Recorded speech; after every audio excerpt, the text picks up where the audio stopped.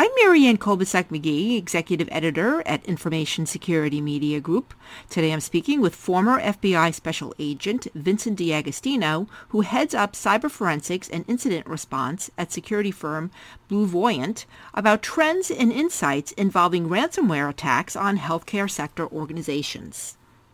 So, Vinny, first briefly tell us about the work you did while you were at the FBI and how that pertains to the work that you're doing now with healthcare entities that are hit by ransomware attacks. I finished my career over at the FBI New York's office within the cyber division, and I was specifically assigned to a squad that handled what we call non-state sponsored criminal intrusion. So these were attacks, cyber attacks that were basically financially motivated and not directly connected to the state itself. So these were attacks that went very, very public oftentimes and were instances where there was a lot of money in play in terms of the damage that was being done or extortions and things like that. So, Vinny, walk us through a typical ransomware attack on a healthcare organization. How does the entity usually realize it's been hit, and then what happens? Ransomware is definitely the number one threat in terms of the types of cases we're seeing. We do well over 100 breach investigations every year at BlueVoyant, and they run the gamut from, your low-level business email compromises up and through ransomware cases. And ransomware cases deservedly get the most attention because of how disruptive they are from a business interruption perspective and as well as a ransom payment perspective. And there's a lot of other considerations to factoring in terms of insurance and what's covered and what's not. And so how that typically plays out is, I would say 85% of our clients come to us when they've discovered the breach because they go into the hospital that morning and 3/4 of their network have been encrypted. So it's a very deliberately loud announcement of the breach itself, which runs counter to a lot of other types of breaches, meaning most other types of breaches are focused on being very stealthy and quiet. Ransomware is very different in that way, in that they'll be very stealthy and quiet in the weeks and months sometimes leading up to the breach as they're gaining access into your environment, as they're targeting your important data, your HIPAA data, whatever they perceive as the crown jewels that will hurt the most. They'll be very quiet during that process. Then, of course, the final stage of a ransomware attack is the announcement, which is, hey, we've encrypted all your devices. You'll have a note typically on the desktop of every encrypted machine, which provides instructions for the reader on how to contact them to begin the negotiation process. So that's typically how the client becomes aware of the breach, but the breach itself normally happens weeks and sometimes months before. So what kinds of demands are you seeing from these attackers? We've heard incidents where data and systems are locked up, and then there's other cases where these attackers also threaten to publicly post data that they've also stolen. What sort of demands are you seeing, and how are you handling this with your clients? Yeah, it's evolving very quickly. I think the first ransomware payment we made back in 2014, 15-ish was probably $87, somewhere in that range. And the most recent demand we entertained for a client was $20 million. So it has grown exponentially. And when you hit the nail on the head in terms of how the actual characteristics of the breach have adapted. Initially, these demands were simply exfiltration of data. They were straight extortions, but this was, in my mind, the beginning of the ransomware process, which is that they would go in, exfiltrate data, and then demand large sums of money to be paid via Bitcoin to just, quote unquote, destroy the data.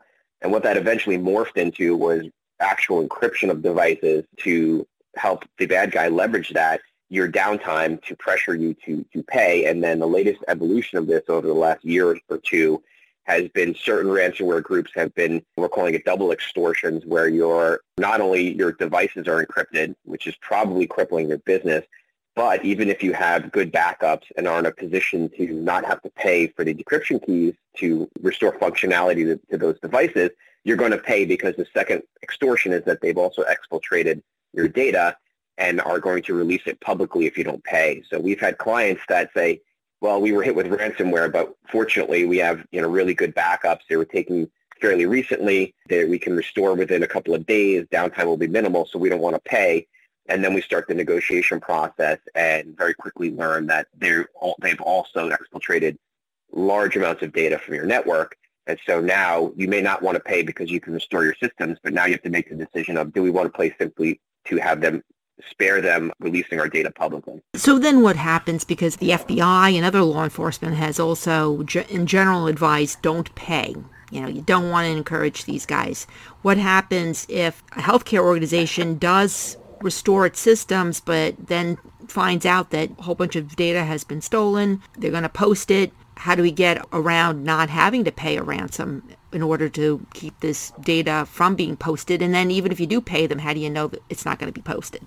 So, that question really highlights that gap that we felt like was the difference between our focus and mission at the FBI and then in private sector, because you are correct that, while at the FBI and these early stages of this, of course, the guidance was don't pay because it'll only embolden these threat actors to continue to do this, which is totally accurate, but advice that sort of lives in a vacuum, right? Because it's easy to say that when it's not your business or your client's healthcare information that's maybe exposed. And so the FBI has moved away from that, that sort of hard line, black and white sort of guidance. I think they understand that this has become much more of a business decision than maybe was initially believed.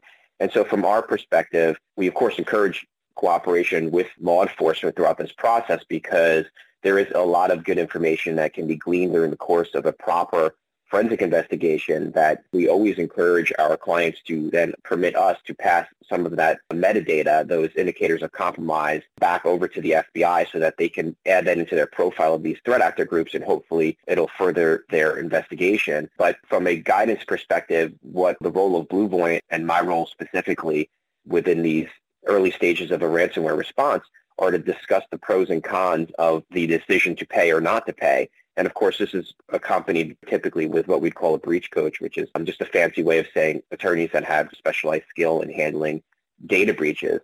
But there is a calculus based on the threat actor group. If you're dealing with, Maze ransomware or Ryuk or Sotonokibi, there are all characteristics that need to be discussed about those different types of groups and what that means in terms of negotiation. But the process usually starts with reaching out to the threat actor over Tor, which is, think of a browser for the dark web, a browser to access a portion of the internet that is essentially untraceable. And you would reach out to the threat actor pursuant to their instructions and begin that negotiation process. And like I said, there's so many variables in that. If it's a $1 million demand or a $20 million demand, depending on what your business interruption is, what your status of your backups are, what your belief in whether or not they actually exfiltrated that data, and that's part of our process is to vet that out, to determine, okay, they're saying they took data. We need some type of proof that they took data because we don't want to just take their word for it. And then you start working on negotiations in terms of coming to a final number. All this is happening while at the same time you're beginning the forensic investigation as well. So there's a lot that's happening in that first 72 hours of a breach response. And what are you seeing in terms of these attacks on healthcare sector entities in the midst of COVID? You have incredibly busy organizations caring for patients. How much pressure are they under to just pay and hope that they'll get everything up and running more quickly than if they even dealt with the backup situation? The quick fix is to, of course, pay as soon as possible. And this is a business. This is organized crime, and their business model is to make sure that they're providing what their end of the bargain is. We're often asked that, well, how do you know if you pay that they won't release the data? How do you know if they pay that they won't give you the decryption keys or the decryption keys won't be functional? But the truth is that 99% of the time you will receive the keys if you negotiate properly, and those keys will work. And again, I haven't had an instance where we've had the threat or the promise of not releasing the data if you pay not be honored. So we've never had an instance where a client's paid and then the data was released anyway. There is honor amongst thieves to that extent, and that's just because it's good business in my mind. They must realize that it is good business to make sure that you're not ripping people off, because if you're ripping people off, then of course word will get out and people will listen to law enforcement more and say, well, there's no point paying because we're going to lose our money. So the desire to pay quickly comes up often. However, and that can be done, but in that instance, it's like going into a car dealership saying, I want a car in the next 10 minutes. Well, if that's the case, he's going to throw a price out to you and you're going to end up paying that price because you have 10 minutes to negotiate. And if they know that you need a car in 10 minutes, they're going to say, nope, that's my final price. So it's very similar in terms of negotiation, meaning the longer the time you have to negotiate, the better the outcome.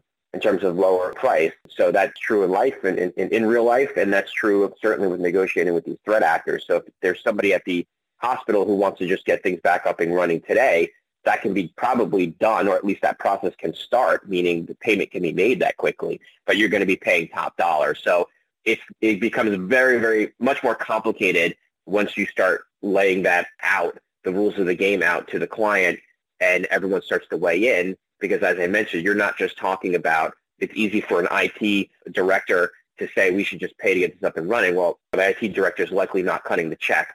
So there's a lot of other considerations to be made, and also an assessment of how functional you are. It is an attack. It's called an attack for a reason. And just like in a traditional attack, part of that is assessing the damage that's been done.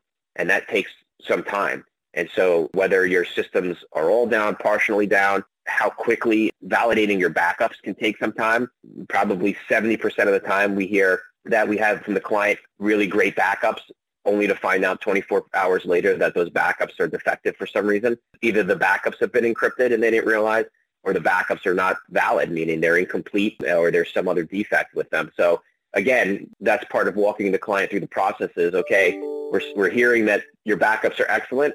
We're not doubting you. We're simply saying, can someone please validate that for us so we can make sure that we're calculating that properly in the determination of when to pay and how much to pay. And oftentimes, as I said, more often than not, we find out that those backups are not nearly as valid or sustainable as they initially thought. So that's all goes into the puzzle. And as you can imagine, the variables for each incident are so great. There is no playbook. We get that often. We'll just give us a playbook on how to handle a ransomware attack, and we'll just follow the playbook. During the negotiations, or even in terms of making the decision on whether or not to negotiate with the attackers, what role do the cyber insurers play in this? So they're put in a very tricky position, and this is because the cyber breach policies have been forced to evolve so quickly as compared to any other type of loss. It's changing so quickly that policies that were written, a mere 3 years ago are not necessarily, and very often, they did not contemplate these types of things. So, normally ransomware payments are in a separate category because they were endorsements that dealt directly with kidnappings, actual kidnappings of people. No one was talking about putting in a ransomware endorsement section related to the kidnapping of data or encryption. And so these policies, these insurance carriers have been put in a very difficult position to have to provide support and attempt to make their insured whole. But at the same time, they might be contemplating paying these massive ransomware demands, these extortionate demands that were never really contemplated in terms of what the overall cost of the policy and premiums were, right? I mean, so you could have a small organization that may have been identified as a minimal risk that may get a $3 million demand that's way out of whack in terms of what the contemplated potential loss was and risk was with that insured. So they're put in a very difficult position, and I think that's why the first question I ask when I get on the phone with a potential breach victim is, do you have cyber insurance? Because you want to make sure that they're involved in that process right from the get-go to make sure that you're covered and that you're making decisions with that in mind and not just running in, doing a bunch of things and then hoping that your policy covers all of it, because it can get pretty expensive pretty quickly. So most of the carriers we deal with, and we're on, I think, over a dozen panels now, have really bent over backwards to try to navigate these difficult decisions, and overall, by and large, have been very responsive to the insured in terms of making sure that they're erring on the side of providing coverage and support. But it'd be foolish not to believe that cannot last forever, and carriers themselves are in a position now to not only look at how we're going to restructure these policies so that make sure we're identifying the risk properly and not getting posed on these breaches over and over and over. And now with the recent FinCEN Department of Treasury advisories, there's also potential liability that must be considered for all parties in paying bad guys that might be on the OFAC sanctions list. So this gets extremely complicated very, very, very quickly, and no one's in a great position. But, going at it with all these people that do this on a daily basis, that's your best bet to be able to navigate all these tough decisions during a breach, as opposed to some clients or some prospective clients who say, well, we have some really great internal, IT team, or we've hired an IT company to support us during this. You sit there going, well, this is going to be bad for them. because this is not something that just from a purely technical perspective you can attack. You might have the finest IT people in the world, but if they're not dealing with ransomware cases on a daily basis, you're going to quickly find yourself in over your head. And so getting in touch with the insurance company, getting a very, very qualified incident response team on the phone to handle to begin the breach response process is really, really key to having a good outcome a month after the breach. Those initial steps have a huge ripple effect in terms of the outcome. And Vinny, for those listeners who are not familiar, what is the OFAC list? There are certain groups that, as U.S. citizens, that we are generally not permitted to pay because they've been connected with terrorist groups, connected with non-friendly nations, things like that. And so it's something that is funny for me because it's something that was never on anybody's mind until really ransomware came up. And then a lot of people have to become experts on OFAC very, very quickly in order to make sure that they don't run afoul of the law. But essentially there are groups, ransomware groups, that have been added to the OFAC list that you are not permitted to pay without specific exceptions and specific approval from the government, which they're basically never going to give you unless there's a life or death scenario.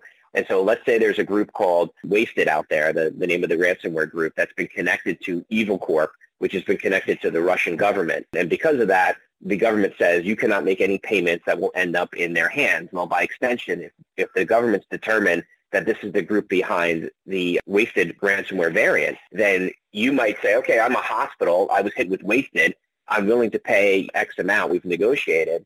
And now the question comes in, can we legally do that? Or if we do it, what are the repercussions? Well, the repercussions are technically the government can come after you after payment and you can get fined, and there's all sorts of legal liabilities that can be applied that you violated the Office of Foreign Asset Control, OFAC. The OFAC organizations were on the OFAC list for a while, but the government specifically released advisories within the last 30 days that said incident response firms, insurance carriers, client/victims, all of you need to think about if you're paying one of these groups, what that could mean, and that we're not ruling out that the government going after you if you do that. So it's put a spotlight on the issue, and it's made a lot of organizations reevaluate their approach to ransomware cases and that vetting and due diligence process. Thank you, Vinny. I've been speaking to Vincent D'Agostino. I'm Marianne Kolbasuk-McGee of Information Security Media Group. Thanks for listening.